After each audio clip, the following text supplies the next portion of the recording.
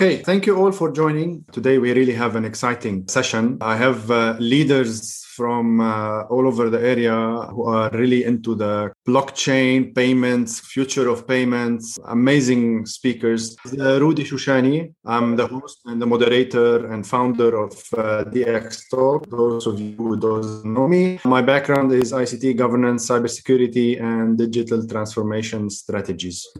So today, the future of global payments and central banks, two topics that really forefront of world and the forefront of technology and forefront of technically changing the future of our lives. As I said, I have also Michel Khaza'a. He's a crypto payment thought leader, international cryptocurrency consultant, speaker, lecturer on crypto, and much appreciated. He also helped a lot on formulating session. Thank you again. Dr. Oriel Codevilla, he's a management consultant, fintech advisor in Hong Kong, fellow at the Digital Euro Association. Welcome also to this platform, and really want to thank all of the speakers today, because each and everyone in his area and his geographical area is, I think, they are on the forefront and really would really love to understand and love to share their experience with us, each one covering a different geographical area. Was it Dr. Oriel from Hong Kong and Asia, or Michel from Europe? With that, I just want to start by welcoming our speakers. I'm going to start by Michel. Please, Michel, introduce yourself to our audience. And with that, I'll take Dr. Oriel after that. Thank you, Rudy. And I also join you to welcome everyone on this chat today, on this talk today. I see familiar names, familiar faces, so I'm happy also to have you on board. And also I'll present myself for the ones who don't know me. I am Michel Kazaka. I work in consulting, mainly consulting of payments, around payments. And the payments value chain, for some it's unknown, for some it's very well known. So payments we will talk about later. And on this value chain of consulting and payments, I also specialize in cybersecurity, payment security, and crypto, payments innovation and crypto. So I'm currently at France Payments Forum. I lead the work group around crypto payments. Nicolas Dessès just talked a little bit and introduced himself a little bit. So he's also one of the founding members of France Payment Forum. And I work internationally in France and Switzerland and Spain, Australia, USA. So I have some international experience in payments and blockchain use cases. Thank you, Michel. Dr. Oriol, would you mind also introducing yourself more to the audience so we can better understand? Sure.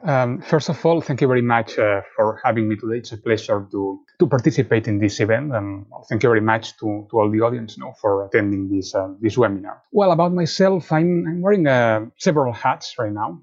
But to make it short, basically, I would like to say that I'm working as a fintech advisor for several fintech companies, and most of them based in Hong Kong, where I'm normally based as well. Aside from that, I'm working as a management consultant for a European legal tech company called TerraHelp. And aside from that, I am fellow at several organizations, including the Digital Euro Association in Europe. And I'm also doing research on several areas and topics, being my main areas of research and interest, that of central bank digital currencies, especially the digital yuan and other projects in Asia, as well as blockchain and cryptocurrencies. Thank you. Thank you, Dr. Oriol. As we see, we have a really lovely audience and amazing people today. They want to share the information that we have. So let's start by Dr. Oriol. If you mind, also, you mentioned DEA. All right. I wanted to define it. What is its role today? What is it doing? What is it really about? Sure. As I said before, the Digital Euro Association is one of the several organizations I currently belong to. Basically, the DEA is a think tank specialized in central bank digital currencies, stable coins, crypto assets, and other forms of digital money, but particularly focusing on the digital euro. Basically, the DEA's mission is precisely to contribute to the public and political discourse through research, education, and by providing a platform for policymakers, regulators, academics, economists to discuss any money-related topic, being, of course, the digital euro one of the hot topics, because, as you know, this is a very interesting project now. So this is, of course, at the very core of the Digital Euro Association. Thank you. Thank you. Michelle, do you mind introducing also the France Payment Forum in parallel Sure. to really what it does, what is it doing, what's the latest project? Sure. So France Payment Forum is a French association. It's like a club of payment actors. So the payments value chain actors are banks, are payment service providers, are terminal constructors. I mean, everyone who works on this industry called payments, from central banks to automated teller machines constructors or software editors like scheme editors. These are members of this club. They represents France Payments Forums, represents all the actors of this value chain in France. It has an action now to also work on the European Payments Forum. It's an ongoing project, and it is divided into work groups. One of them is for card payments, the other one is for regulation and payments, etc. And we've recently, last year, I've created with Nicolas here with us on the call and the president of the association, a work group dedicated to crypto payments. So it's not cryptocurrency, it's not blockchain, it's crypto payments, which is one of the use cases of the blockchain and the cryptocurrencies and the acceptance of payments using crypto or the central bank digital currencies. Can be private, can be public. So we are benchmarking the experimentations that are going on from central banks. We are following also what the private sector is doing, and we are taking into account what can be the impact and the opportunities for the legacy actors of the value chain. And we also open to the fintechs, the startups who have innovations around this opportunity. We will talk later maybe what's crypto payments for us and what we do as projects. But this is what the France Payments Forum stands for. All right, thank you. Let's go to Dr. Oriol. I want to ask you, I think you're in a very unique area where you are now. You're in Asia, you're in the hype of that crypto or payments or future payments, or, that trends, everything technically is happening on that side in a faster scale. You are in Hong Kong, China, which is leading technically on the CBDC front. Do you mind telling us why China is leading? What differentiates from other, players? For example, Europe is also trying to, follow that race. What's the future of that CBDC, since you are also following up on that front and you are actually inside that storm of payments? Yeah, sure. Well, basically, it's hard to summarize this, but I think the whole idea here is the fact that, of course, that China didn't invent the idea of CBDCs, but I think they simply started first. They started first, and they've been more eager than many other countries, when it comes to testing their own CBDC, proceeding with a pilot test, etc., etc. I think that that's pretty much the key. Here, this idea of trying to be first and trying to be maybe more eager than other countries or areas. I think this is so as well because, as you know, central bank digital currencies may actually be serving many different purposes. The digital euro, for example, in the future, if eventually deployed, doesn't need to look like the digital yuan at all. In every case, it's going to be central bank money, etc., etc. But then at the same time, the way that it's going to be programmed, it might differ. So I think that's pretty much the idea, because China has actually been trying to use its digital yuan to promote cross-border payments, which is an incentive that maybe we don't have, let's say, maybe in Europe or in other places to that extent. And this is so because, through the digital yuan, China wants to achieve several things, of course. I'm not saying that China doesn't want to promote financial inclusion or maybe to control its monetary system and financial system much more efficiently. Of course, they want to achieve those goals as well. But aside from that, I think that, not only aside from that, but in a more important way, China wants to promote what I said before, cross-border transactions, cross-border payments.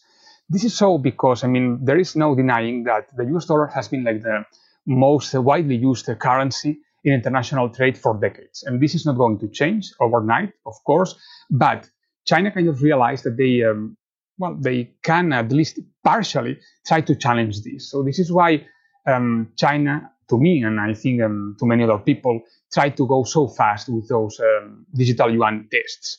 I think it's not just me saying that, it's also the facts. We see, for example, China, actually, the People's Bank of China, which is China's central bank, recently signing that joint venture with SWIFT. It was in early February. We also saw China starting its digital yuan tests in Hong Kong, which are actually cross-border payment tests. So when we look at the whole picture, we see that China is actually going to try to challenge the dominant position of the US dollar, at least partially, or to a lesser extent. I mean, to what extent, it's hard to know, because the yuan, as you all know, is a non-convertible currency, and there are many issues behind that idea. But at least the intention, the idea is there. China is, of course, at the forefront of central bank digital currencies, but it doesn't mean that it's the only country in Asia being actually interested in that area. As I always say, to me, Asia is the area in the world where CBDC seem to be attracting much more interest, even though it doesn't mean, of course, that there is no interest in Europe or in America. No? But Asia seems to be the place where there seem to be like many more projects. I mean, being, of course, China's the most advanced one, undoubtedly, but there are, of course, other projects, such as, for example, the digital yen tests in Japan, which recently started, the digital won tests in Korea. Also, we saw some interest in Thailand, Cambodia, Philippines, Singapore. Hong Kong, for example, is currently engaged in more than one CBDC project aside from the digital yuan, because there is also the CBDC project, which actually includes the Hong Kong Monetary Authority, the People's Bank of China, the Central Bank of the United Arab Emirates, and the Central Bank of Thailand. And closer to you in the Middle East, we also saw the Central Bank of the United Arab Emirates and that of the Saudi Arabia, testing a potential future wholesale CBDC in its Project Aber. This Project Aber basically started in January 2019 and ended in November 2020. And basically what both countries tried to do was to test whether it was feasible or not to eventually deploy someday a wholesale CBDC between both central banks, and whether it was feasible or not to do so by using blockchain. And actually the conclusions were much better results than initially expected. So I think that Asia is, of course, a hotspot when it comes to CBDCs. Asia, like in a bigger sense, from broader, to the Far East Asia. And I think that China is undoubtedly at the forefront. But many interesting things are happening in there. So it's important for all of us to keep track of that. Not only the ones like living and working in there, but also like any of you, because I think it's going to be quite exciting these coming years. Yeah. I think there's a big hype and there's a lot of happening in the world, in general. Let's wait and see. But the effort is really, because they are testing slowly. They are, and they have mass of scale. So let's see what will happen throughout the world and what's going to be the future. Michelle, jumping back to you, as a crypto payment expert and consultant, what are the trends that companies, clients heading towards and trying to really achieve in those times, especially now, all of the hype of the Bitcoin and it's booming and everybody, trying to follow that trend, not just the Bitcoin, of course, but on the crypto payments, that's more precisely. Mm-hmm. So, Rudy, I would like also to comment a little bit about the CBDC part, since Jean-François is absent today, sure, to give also the mirror of what Dr. Oriol was saying here in Europe, at least, or maybe in the US also. And then, of course, I will love to answer the crypto payments part of it. So just to give you a small idea to the audience, here the French Central Bank have already started to experiment a year ago, 8 experimentations around central bank digital currencies. And the use case the big use case that was chosen was wholesale. This was a strategic choice by the French Central Bank, convinced that someone in Europe should test this first, and that the wholesale is maybe a better use case for return on investment, for a business model, for a problem solving in a way or in another. The European Central Bank, on the other hand, is a little bit more talking and discussing the retail use case of central bank digital currencies. The problem is that they have started last year a consultation. Actually, it was the beginning of this year, a consultation out what the people would like as features in a central bank digital currency. And the results came not surprisingly, but very, very strong, the first feature that was required was privacy. So people means actors, banks, payment service providers, fintechs, startups, I don't know who, all the respondents here in Europe said that the first feature, the most important feature is privacy. And this is a challenge for central banks. Of course, the second one was, for example, that it should be very easy to use. I should be able to use it everywhere, etc. It should use it on a mobile. It should use it offline. So the idea of a central bank digital currency doesn't make yet today here in Europe a mature use case around what features should be implemented first. What's the business model for the banks? I mean, the banks will be impacted in a way or in another. So the idea is to use banks as a distribution channel, but then what would be the business model for the banks? We've consulted at the France European Forum, the European Banking Federation and other banking associations. And in a way or another, they are either against the central bank digital currency, or they don't see at all the problem that it's solving, or worse, they see no business model for them. So this is why we have some late timeline of any adoption of a central bank digital currency here in Europe. It's the same in the US. That's what the Fed was saying. There's no urgency. We will take all our time to think about it. On the other hand, China has at least 4 to 5 years advance on that aspect. But the problem is they've implemented this for their for their agenda around the Olympic Games, maybe, or they have an infrastructure of mobile payment service providers like JD.com, Alipay, WeChat. And this is a huge distribution channel that can accelerate the adoption of a central bank digital currency. One of the drawbacks of the model of China is that it is centralized in a way. It is not that much distributed. Doesn't use smart contracts, for example, to build on it in a distributed way. So what we are advising here at France Payment Forum and our work group for central banks and for actors is to have a model that can be industrializing for the sector. What does this mean? Well, central banks are convinced that they need to do something on this area.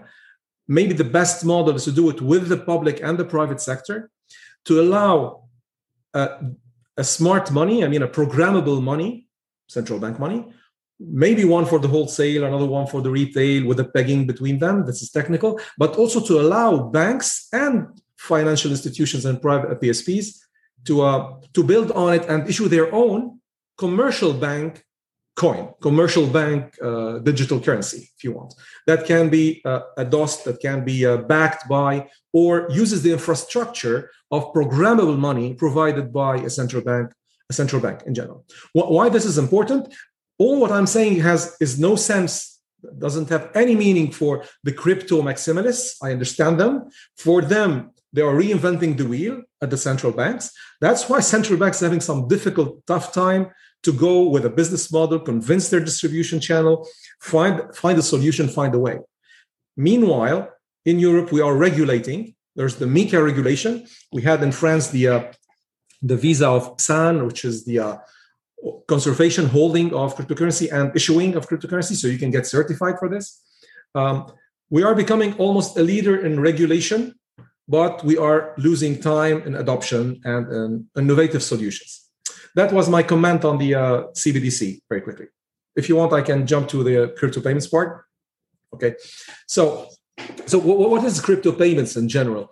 For all of us, you know that money has 3 functions. You know that it's a means of exchange, it's a reserve of value, and it's a way of measuring things. So one of the best components of it, one of the most important actually components of it is the means of exchange. This is payments. So crypto payments is the way to accept a payment using a crypto technology. It can be blockchain, it can be direct acceptance of token or a cryptocurrency.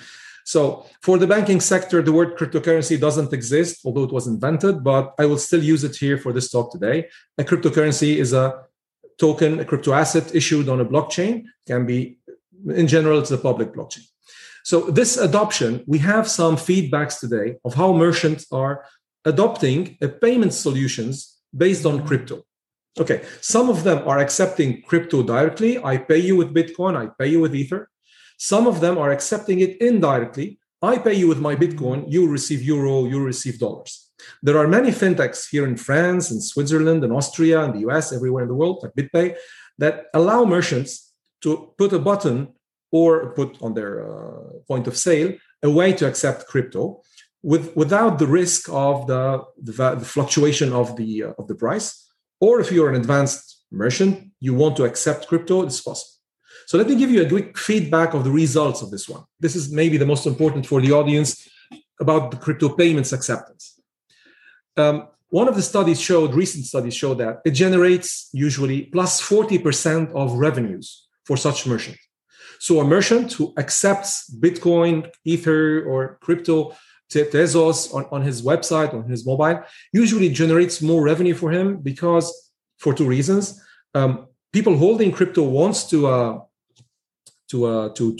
spend it in a way, and they have a higher paying potential or paying value. That's how it generates plus 40%. The means, the panier moyen, the mean basket size, the mean basket amount also increases significantly. And it also reduces the cost of payment for the merchant. Today, when you pay online using your credit card, if I pay you $100, you will receive almost $98. This is the average worldwide. These $2 will go to Visa, will go to your bank, my bank, etc. So when you pay using crypto, you usually reduce this fee to much, much lower fees that can be much lower than 0.5%, for example, for online payments. We're talking online payments. So very important factor for merchant to reduce the cost of payments. It also reduced the risk and the fraud because a crypto payment, usually it's much more regulated, there's much more scrutiny, and by nature, okay, not everywhere, but by nature on the blockchain, it's much more secure than the legacy payment.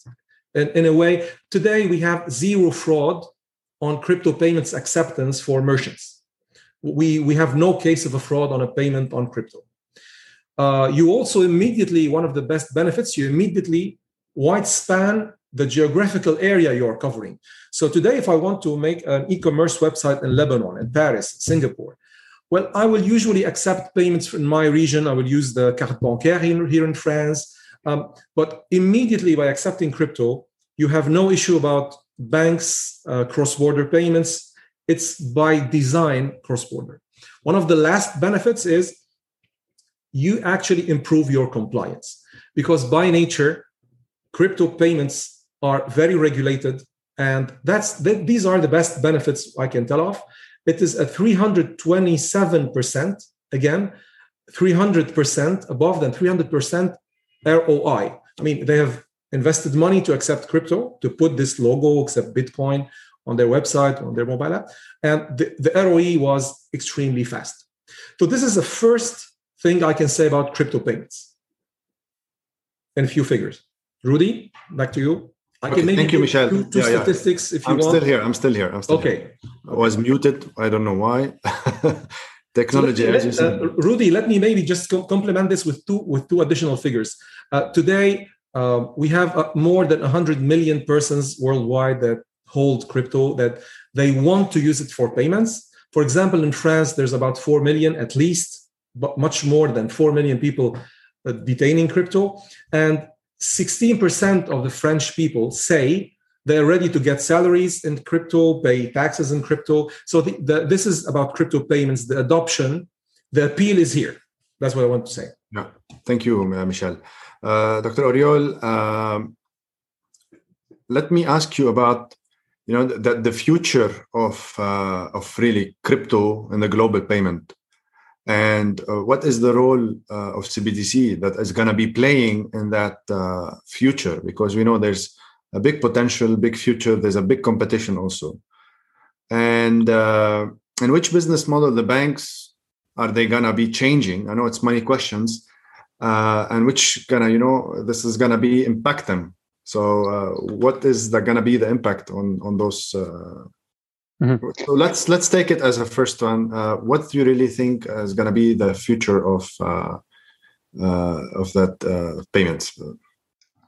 Yes, sure. I mean, to me, central bank digital currencies are going to be the future of money, the future of payments.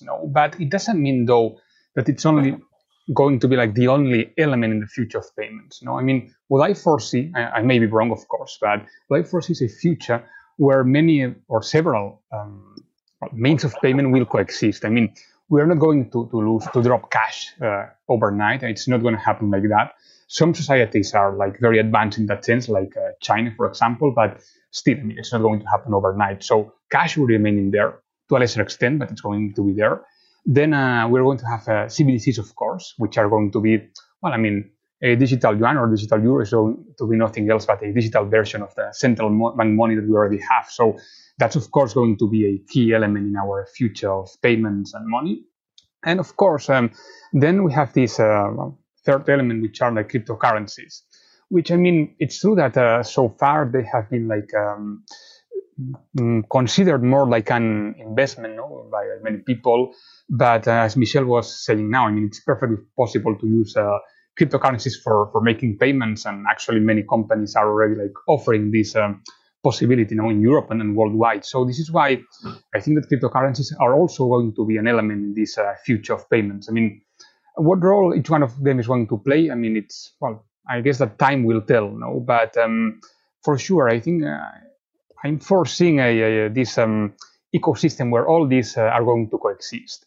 Of course, I mean, there are going to be differences depending on each country. For example, China has been like very eager to promote blockchain technology, to promote the digital yuan, but they have not been so eager in with cryptocurrencies. I mean, we know that they adopted like a tough stance towards cryptos for years. So, I mean, how they're going to coexist is going to depend on each country, on their laws. But I think that generally speaking, worldwide, we're going to see this ecosystem where all those means of payments are going to coexist. I just wanted to comment as well on a couple of things that Michelle said before, which I think are very relevant to this CBDC topic. Sure. The first one is about privacy. And I think he was actually spot on. And, well, he proved what I said, what I'm saying many times in other webinars. Whenever I talk about CBDCs in Europe, I find that people's main concern, most of their questions during that event and after that event are related, those questions, to privacy. People are worried about how the central banks, the governments are going to track their payments, etc. Whereas in Asia, whenever I talk about this topic here in Hong Kong or in mainland China or anywhere else in Asia, people tend to be more worried about other things, maybe the technical features of the future digital yuan, etc. But maybe privacy would go like maybe on a fourth or fifth level, like their number one concern or priority. So this is just a remark that I wanted to make. And then aside from that, he also mentioned China's infrastructure on payments, and that's actually very true. I mean, it's not so easy for a country whose citizens are not so used to paying electronically to introduce a CBDC. Whereas, for example, in China, it's much more simple for them to test their digital yuan and eventually roll it out next year by the Winter Olympic Games in Beijing, because people in China are already very used to paying using Alipay, WeChat Pay, this kind of payment platform apps. So, of course, the digital yuan is going to be different, but I think that the main idea at the very core is, well, for people, is pretty much the same, even though, of course, we're talking about different concepts. Yeah, thanks. I'm going to follow up with a question related to fintechs, because now fintechs are playing a big role in that front. What's there going to be their competition and what's going to be their role? Because sometimes we see that, in some of the areas that fintechs are really not a competition. They are complementary to what's happening. On other regional or regions, they are more of a competition. They're taking business out of banks, depending where you are, what's the role and where are the regulations and all of that. What's your take also towards this? Yes, I mean, I think it's pretty much what you said. No, it depends on where you are, but generally speaking or globally speaking, I think that we are actually witnessing a change in trend. I mean, in this trend, no. A few years ago, it's true that most incumbents, most traditional banks saw fintech as a threat for them. No? I mean, they thought that fintech was a threat. Even for some institutional players, maybe this area was like a passing fad, something that would like vanish after a while. But I think there's been actually a very interesting change in their mindset. Right now, I don't think that the relationship between incumbents, between the traditional banks and those challengers, those fintechs, is that of a competition rather than cooperation. I think the key right now is cooperation. I think it was like that before COVID, but especially now during and after COVID, the key is going to be a cooperation here. So this is why, it is true that to some banks, fintech firms may still be a threat. But generally speaking, I think we are moving towards a system where we're going to see many more traditional banks, incumbent companies, trying to leverage the opportunities offered by fintech companies by partnering, by teaming up with them. I think this is going to be the present and the future. One example, for example, there are many potential examples of that, but would be, for example, the virtual banks in Hong Kong. As you know, Hong Kong launched 8 virtual banks last year. And I think that the key idea in here, or the most interesting aspect to highlight, is the fact that those 8 virtual banks are actually backed by incumbent companies. So this shows you that it's not we're not talking about two different areas. No, we're talking about 2 complementary areas. And I think this is the present and the future. I think the pandemic has acted as a catalyst in many ways in enabling a much faster adoption of fintech, and also in showing key incumbents that the future is all about cooperating. That's at least my take on this topic. Thank you, Dr. Oriol. Yeah, I think there's a big for me, collaboration and participation with together. It's not a kind of a competition in terms, and this is where they have to see. And now we've seen the Payment Service Directive 2, which really, also enabling such, I won't say it as a competition, but also enabling this somehow to really open and create that third party, create more channels, open that banking infrastructure. Michelle, I'm going to ask you the same question. Where do you see the future of that global payment and crypto and so on, and the role of that CBDC that is playing also in this? Well, as Dr. Oriol said, it's very hard to predict the future, but we can have some educated guesses on this one. True. From what I see and from my experience, I see that when the card payment came, check did not die immediately. It's still not dead today. It's just a curve that's going down. So yes, when cryptocurrency came and when cryptocurrency adoption grows, and if it grows, we will see also that the classical electronic payments will still go in parallel. Actually, the Bank of Bahamas and the Central Bank of China, they both talked, and today other central banks are talking the same thing, that a central bank digital currency scheme should be seen as a parallel system of the existing payment system. In case we have a cyber attack on clearinghouses, on central bank processing RTGS systems, or on banks, where we would have, in theory, a parallel system called a blockchain-based or a central bank digital currency or a programmable money running in parallel of the other system. This is one way of viewing the future. But I'm completely convinced that the future of cryptocurrencies would be with 3 parts. Private, completely private, open sourced, community-based, like Bitcoin, Ethereum, cryptocurrencies. So these are the people's cryptocurrencies, let me call it this way. The second one would be corporate-based cryptocurrencies, such as Diem. Amazon is working on a project like this. Apple is studying it. I don't know, Google, maybe others, big GAFAM are working on such projects. So we can see coexist public-based, open-sourced cryptocurrencies, corporate-based cryptocurrencies, and central bank cryptocurrencies. And one of the issues is the global stablecoin, the cross-border central bank digital currency, how to redeem a digital euro with a digital yuan, with a digital US dollar. So there's a platform to build, there's an infrastructure to build, and SWIFT recently published a paper on this. SWIFT wants to reposition itself because it's being threatened by this evolution as a player on the central bank cross-border compatibility. This is from the central bank and the cryptocurrency part.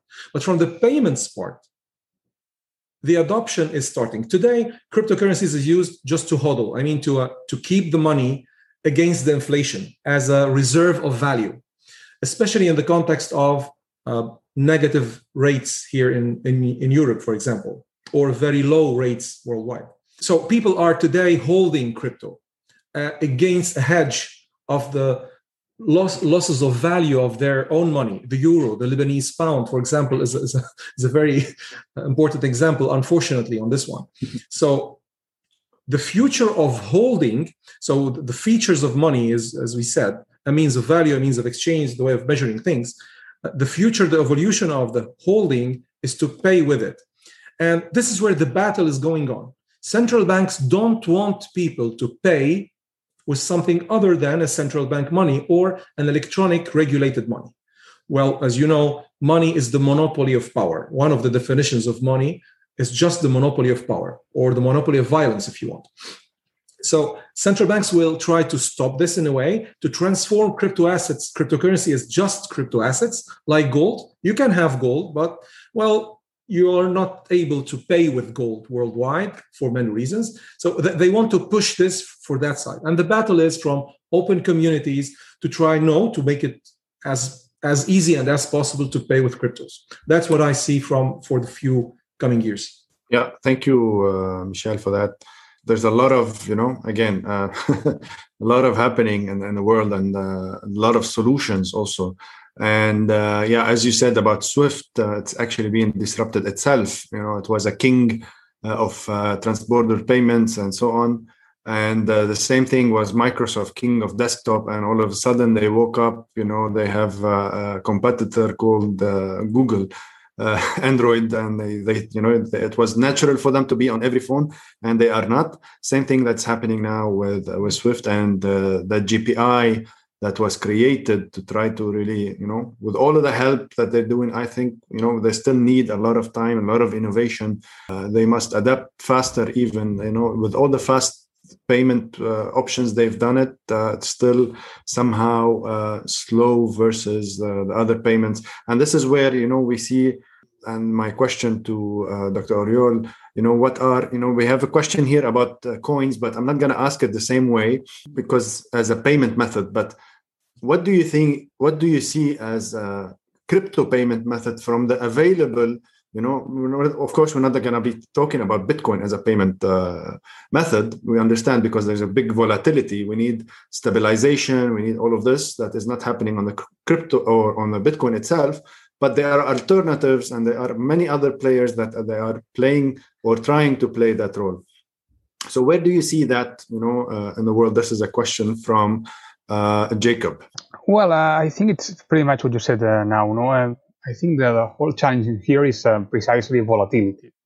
It's, to me, still quite complicated, to think of, let's say, getting your salary paid in crypto and making certain payments in cryptocurrencies if you never know, what's going to happen with its value like the next day. So that's what makes, maybe in this sense, when it comes to payments, it makes stable coins such as, for example, Tether, the most reliable ones for that, in that sense, for that purpose.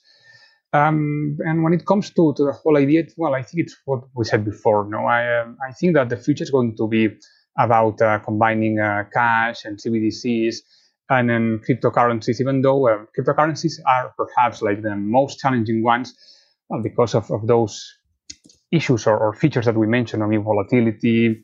Then there is also this regulatory element. When it comes, for example, to CBDCs, they're going to be issued by a central bank, so you never need to be worried about a certain government changing its mind from one day to the other. Whereas when it comes to cryptocurrencies, there is always this element of risk that maybe you don't find when it comes to CBDCs. But, I think that the general idea is there, and many more people are becoming interested in cryptos, and they're becoming mainstream. So they're going to be, of course, part of this future of payments to some extent. Yeah, thank you. There's a lot of thought. Michel, let me ask you also about we've heard about Chase Manhattan, JP Morgan, and other banks today. They are putting in their assets Bitcoin and other, crypto. So this is a question also from the audience. What do you think about that step of, having in their portfolio such coins? We're talking about institutions investing in crypto in a way or another. Well, today we have just passed this point years ago, at least 2 years ago. The peak of 2017 was mostly made by Mr. and Madam Everyone who wanted to invest a little bit in crypto to play or to test with it. Today, institutions, hedge funds, investment institutions, financial institutions have calculated their risk that if they diversify 1%, 5%, 10% of their existing funds on crypto, I'm not talking about Bitcoin alone. They study a protocol and they say, okay, I will invest partly on this one. They actually reduce their risk of volatility of their wallet. The money under management they have. So we have already passed this point, and we will not get back from this threshold. People are talking about the raise of central banks' rates. This can impact a little bit how much funds will put on crypto or get out of crypto. There is market manipulation, as we've seen Elon Musk play up, play down. People thought that Elon Musk brought Bitcoin up and Elon Musk brought Bitcoin down. This is wrong. He influenced a little bit, but they forgot that PayPal have adopted crypto payments and Bitcoin and others. Visa and Coinbase entered the Wall Street, and Binance issued a very important. There are many news that are structurally changing the value of the crypto payments industry. Now, banks need to catch this up. Excuse me, Yeah. Sorry for that. So that's okay. We understand it. This is the new normal that we are living in. That's okay. It's the time they get back from school. So, yeah.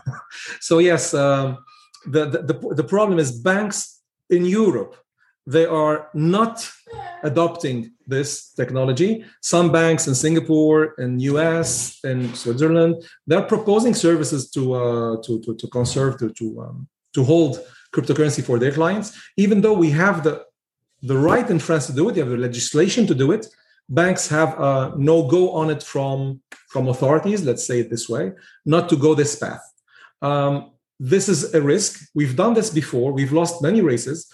Just as a reminder, mobile payments, for example, when Apple Pay and Google Pay, look, I've published a paper in 2013 saying the rise of smart payments, that in 2015, Apple will enter into the mobile payments. So banks here in France said, you are too visionary, this will never happen.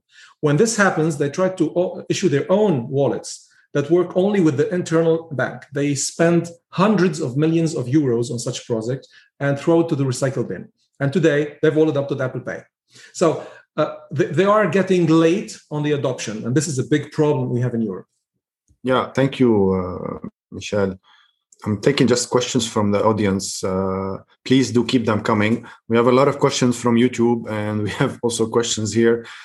We will really try to, as much as we can, really take them, because this is the most important thing, not just, having the info. We have leaders here who are on the forefront of such technologies.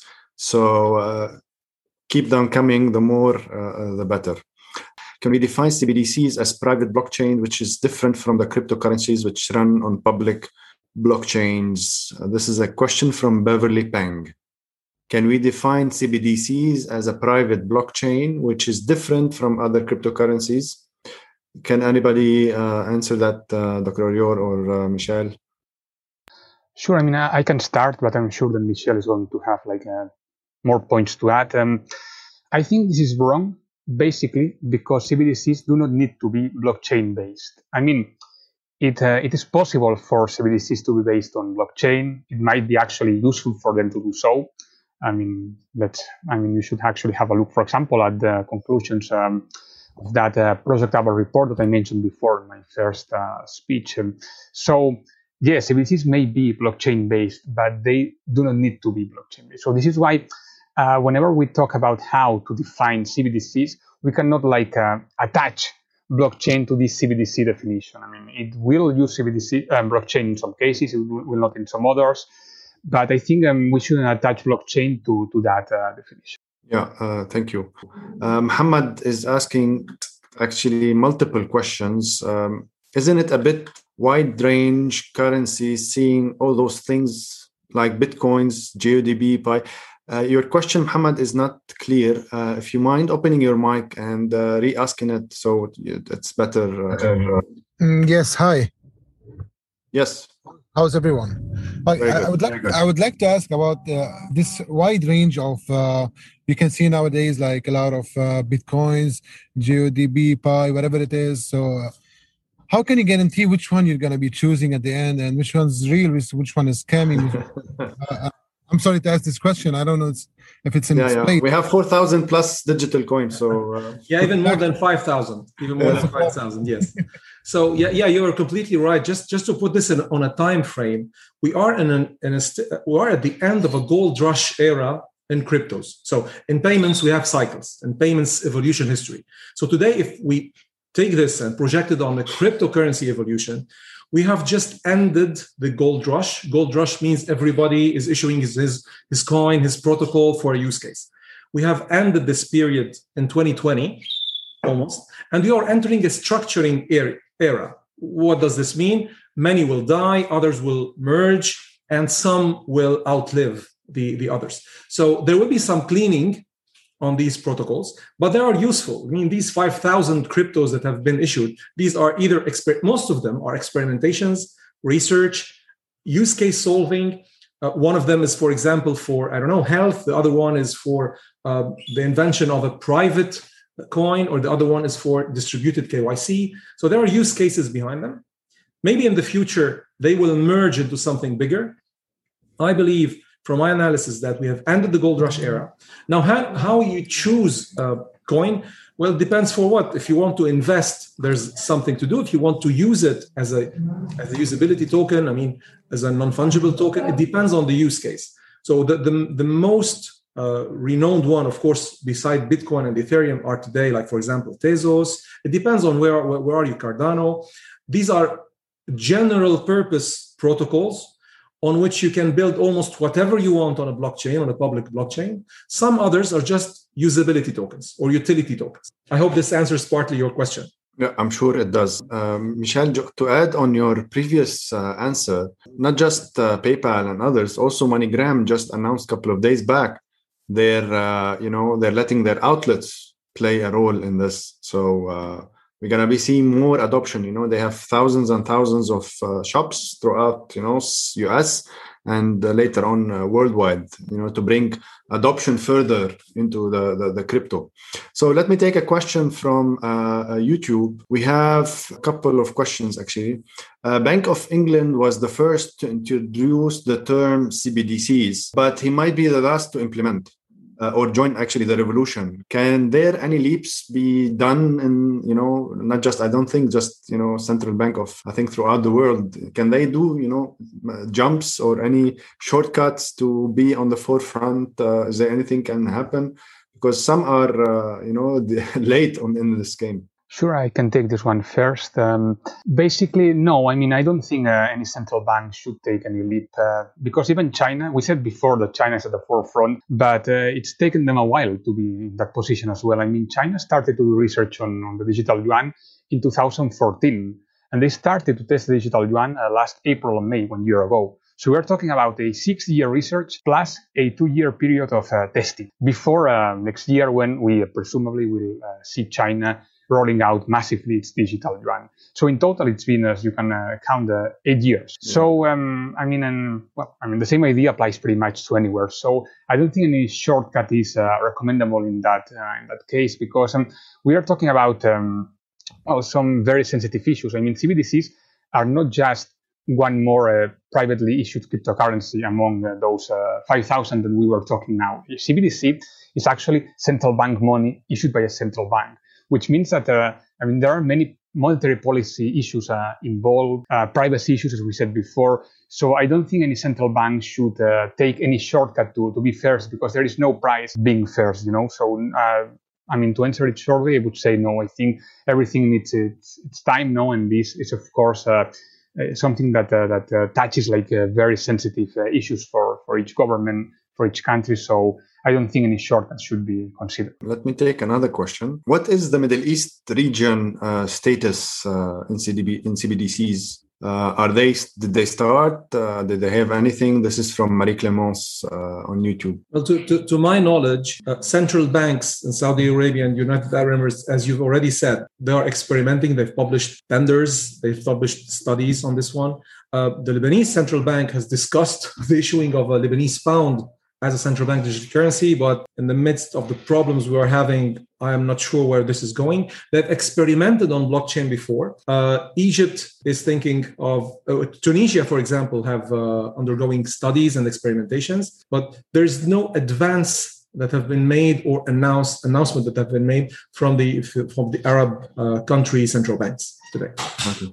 I have a similar follow-up question from Rania Jordi. What's your intake, or as we have been hearing that central banks need creation digital currencies to maintain monetary sovereignty? The question is about sovereignty in specific. So allow me to continue just very quickly on this one. That's why at France Payments Forum, we are pushing in a way or another for the sovereignty of the European payments.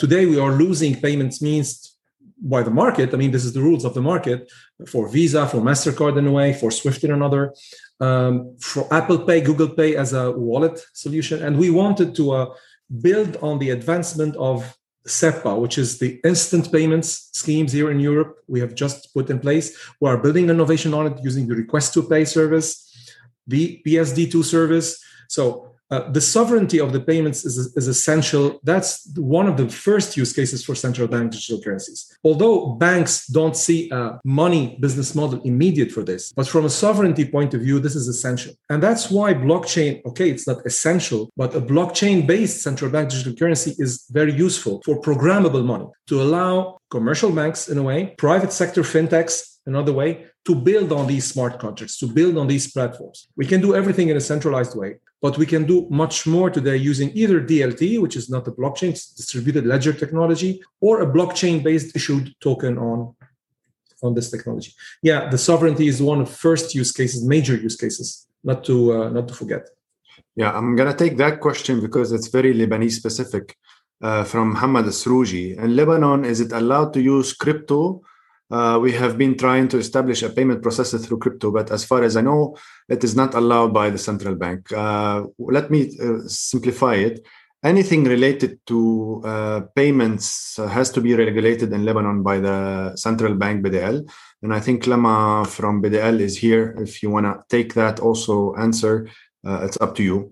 But Lama is from BDL, so that's why I'm pointing her out.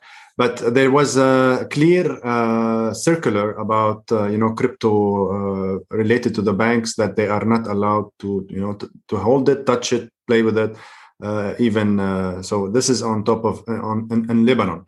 But what we've seen in the last, because we are facing a crisis here, we've seen adoption throughout. Many shops, many people are now accepting bitcoins as the payments or crypto payments throughout their e-commerce or throughout their shops or throughout their payments or even the exchange of money as a mean of to support they accepting transfers from outside, so also to support their families. So on the ground, crypto is being used throughout, of course, without any regulation. But the central bank regulates only, what is related to payments and monetary. He cannot also regulate other ones. It's available throughout the world, and you cannot hide. Blockchain has given democracy a name. You cannot hide it away. You cannot stop it.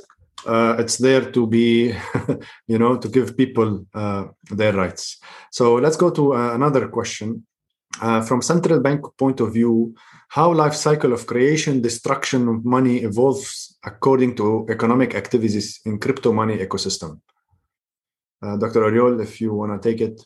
Sure. Actually, before going there, I would like to share with you a website. It's related to that question that that someone asked before. This website is called CBDC Tracker. It's an initiative started by Boston Consulting Group, the Digital Euro Association, and a few more companies. It allows you basically to keep track of all the CBDC projects in the world in real time. I mean, maybe sometimes it may not be like 100% updated all the time because this keeps changing fast, but I think it's going to give you like a general overview of how those projects are going. It's going as well to show you that in the Middle East, in the MENA region in general, there are many CBDC projects. No, it's what Michel said before about Project Aber, Lebanon, Egypt, but not as many as other areas. Yeah, I just shared it on YouTube. So for the people who are following on YouTube, so they can also. Thank you.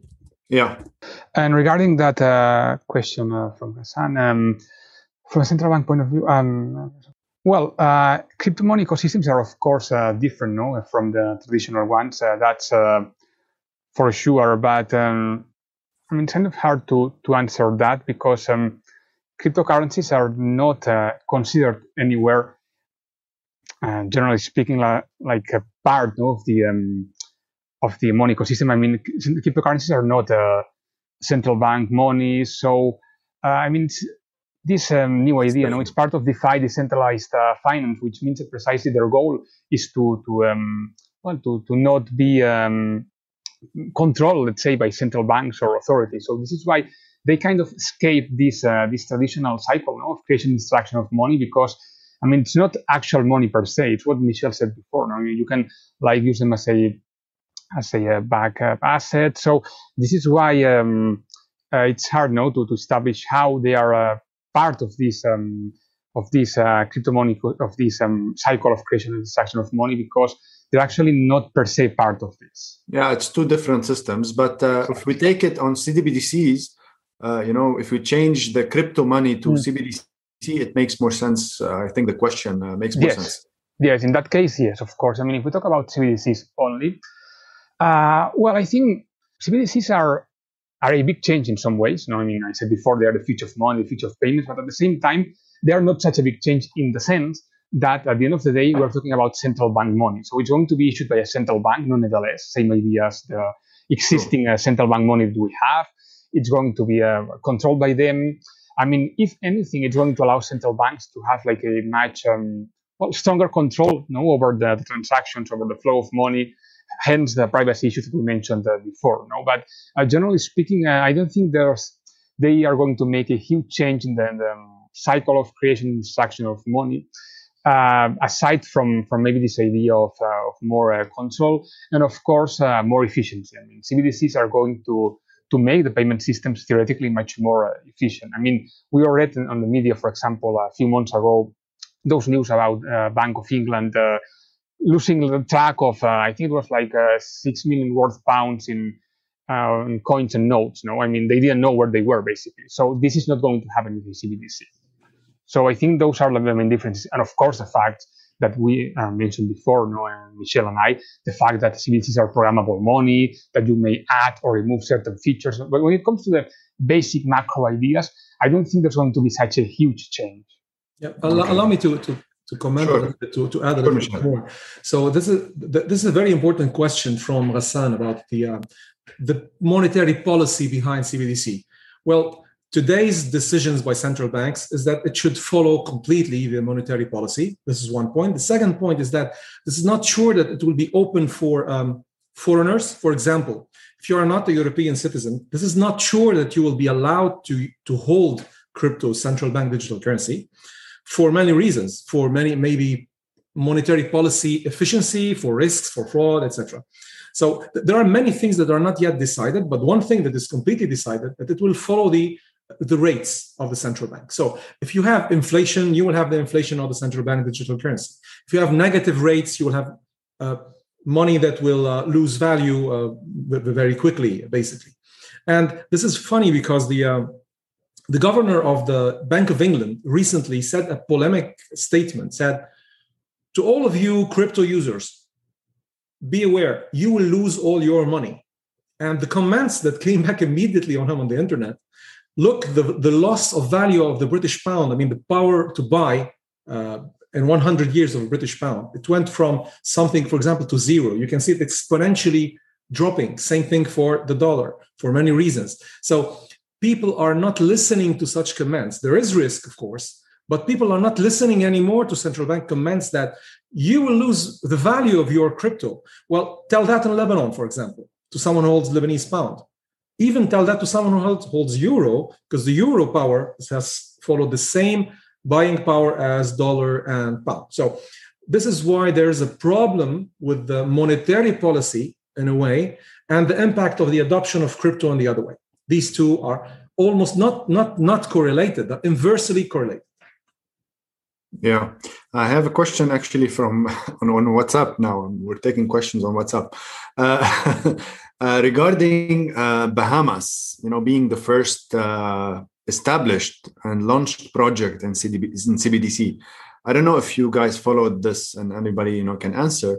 Other than being a small country, we understand, and it's easier to launch crypto backed or CBDC actually coin.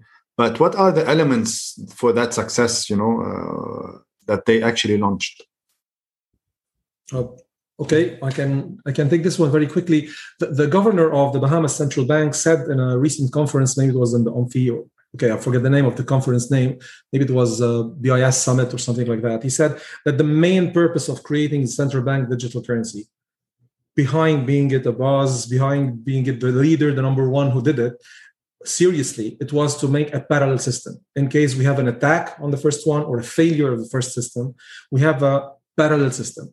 But one of the best use cases for it was mobile payments in shop stores and in stores. So retail CBDC. This was the use case. I have Sherbil Agostin. If you're still with us, if you want to ask the question, please open your microphone. Hello, Rudy. Hello, everyone. Hi, Sherbil. Thank you for the amazing talk. Well, my question was kind of a prediction or opinion regarding to blockchain or not to blockchain using CBDC, and the speaker just tackled this subject from different places. Thank you. I'm going to thank Dr. Oriol and Michelle for being with us today. If anybody has any other questions, Mr. Nicolas Ducez, if you have anything to add, I would really, take your point of view. It will be a pleasure for us. Well, thank you very much. You offered me the privilege of saying something, and I would just like only to congratulate yourself as an excellent moderator, our panelist with a very clear and explanation. So I do not necessarily share everything that has been said, but as a whole, I very much appreciated the clarity and the fairness of what has been said on these fascinating but sometimes difficult subjects. And also I would like not to forget anyone to congratulate the audience for very good questions, which triggered very fine answers. So congratulations for all. Thank you, Dr. Mr. Nicolas. It's really appreciated, I'm just gonna, if anybody has extra question and we really start concluding, I think this session was really amazing. Thank you a lot. One of possibly the best interactive, the topic is somehow unique, but I think it was taken in a very beautiful way, very clear way, and approach to everybody, so it can be easily, understandable. Just, going through, if I missed any question, actually, it seems I have not, and I'm gonna do a round on YouTube. Dodge is the money of Earth. I know. Thank you, Jacob. Dodge so far was a joke, and a joke taken. So I think a joke taken far so far, and we're gonna be seeing what's gonna happen now with between Elon and actually Dodge, because yesterday there was a fight on Twitter between both of them, and we're gonna see. Anyway, Dr. Oriol, if you have anything to add to conclude. No, I think that was pretty much everything. Thank you very much for having me today, and thank you. Thanks to all the attendees for participating in this event and asking us like so many questions. I think the whole idea here, I think that the key point, the base is the fact that we are living in this digital world, where things go very fast, so it's difficult to keep track of everything, but at the same time, it's very fascinating. So this is why events like this one are so enlightening. Yeah, and thank you for accepting and being here today. And I know the time difference is also great, but thank you for making it and being with us. Michel, the last word is for you. Thank you, Rudy, and it was a pleasure being with you, Dr. Oriol, too. Thanks also for all the audience. Rudy, it's a great opportunity to share part of our learned lessons and our passion about, and our convictions also about the evolution that's going on. So looking forward to next steps on this one. Thank you. I think we are really into the future of, this topic is really the future.